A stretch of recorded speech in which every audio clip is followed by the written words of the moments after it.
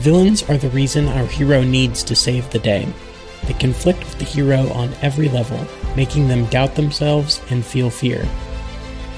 And what turns a villain simply from the bad guy with the bad plan to the conflicted enemy you always want to root for? This is Writing Quest.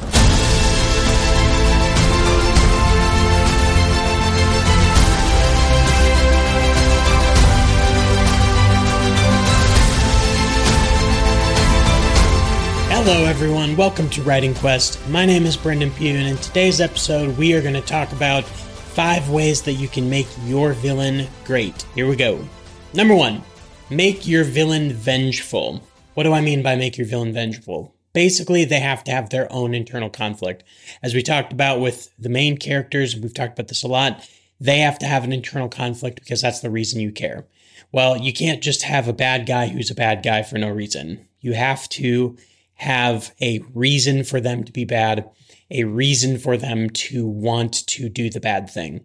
A great way to do this is to make them for some reason being vengeful towards the main character. They have to have an actual reason that they went down the dark path and the reason why they just despise the main character. That's probably the most basic and easy of all of the ways to conflict your villain.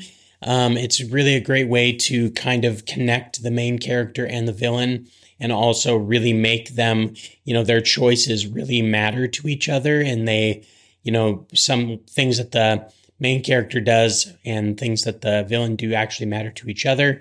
It makes the main character, if the villain becomes the villain because of something the main character did, it actually makes the main character care about the villain a little bit more, which really is a nice way to contrast I know you're the bad guy, I know I have to fight against you, but I also care for you, which makes this harder to deal with. Number 2, who is the real villain? Subverting expectations is a great way to make your villain really interesting. It makes your kind of fake villain really interesting while also, having the mystery of who is the real villain. It's a really cool way to build a series. So if you're writing a series, having, the thing that you think is the bad guy, the thing that you think is the villain, and really playing that up for the reader. And then ultimately to be subverted and realize, oh, this is not the bad guy. This is not the story we thought it was. And even better, if you can hide that villain in plain sight, you just make it even more interesting and even more gripping for the reader to read.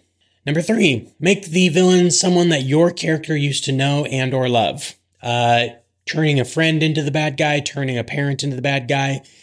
Someone that they used to care about becomes the villain.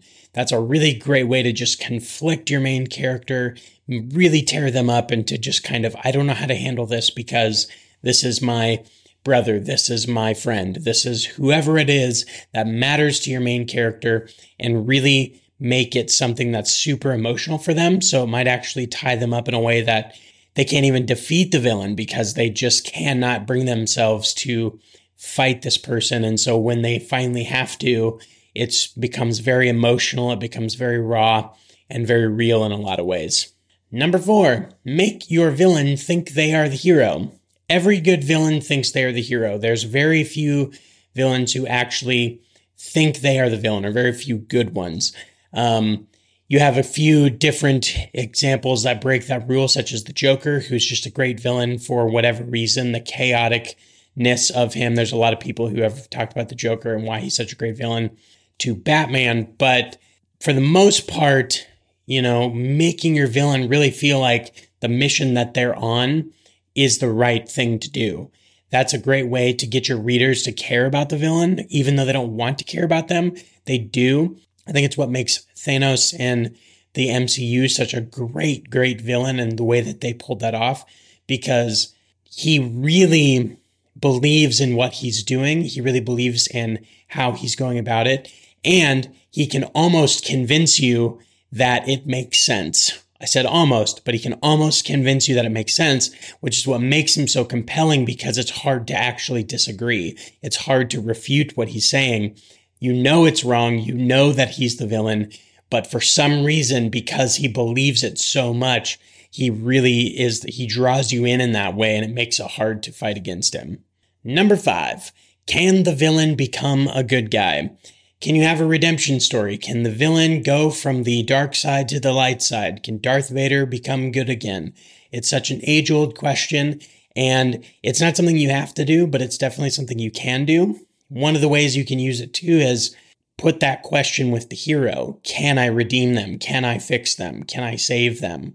It's a really compelling way to, even if in the end they can't save them and they can't be redeemed, it still gives your hero a really cool journey to go on and a really cool way to interact with the villain, and might make them make some unexpected choices, so that maybe there's times when they should have been caught and they weren't caught, but it makes sense and it's not just a plot point because of how you know that the character feels about the villain.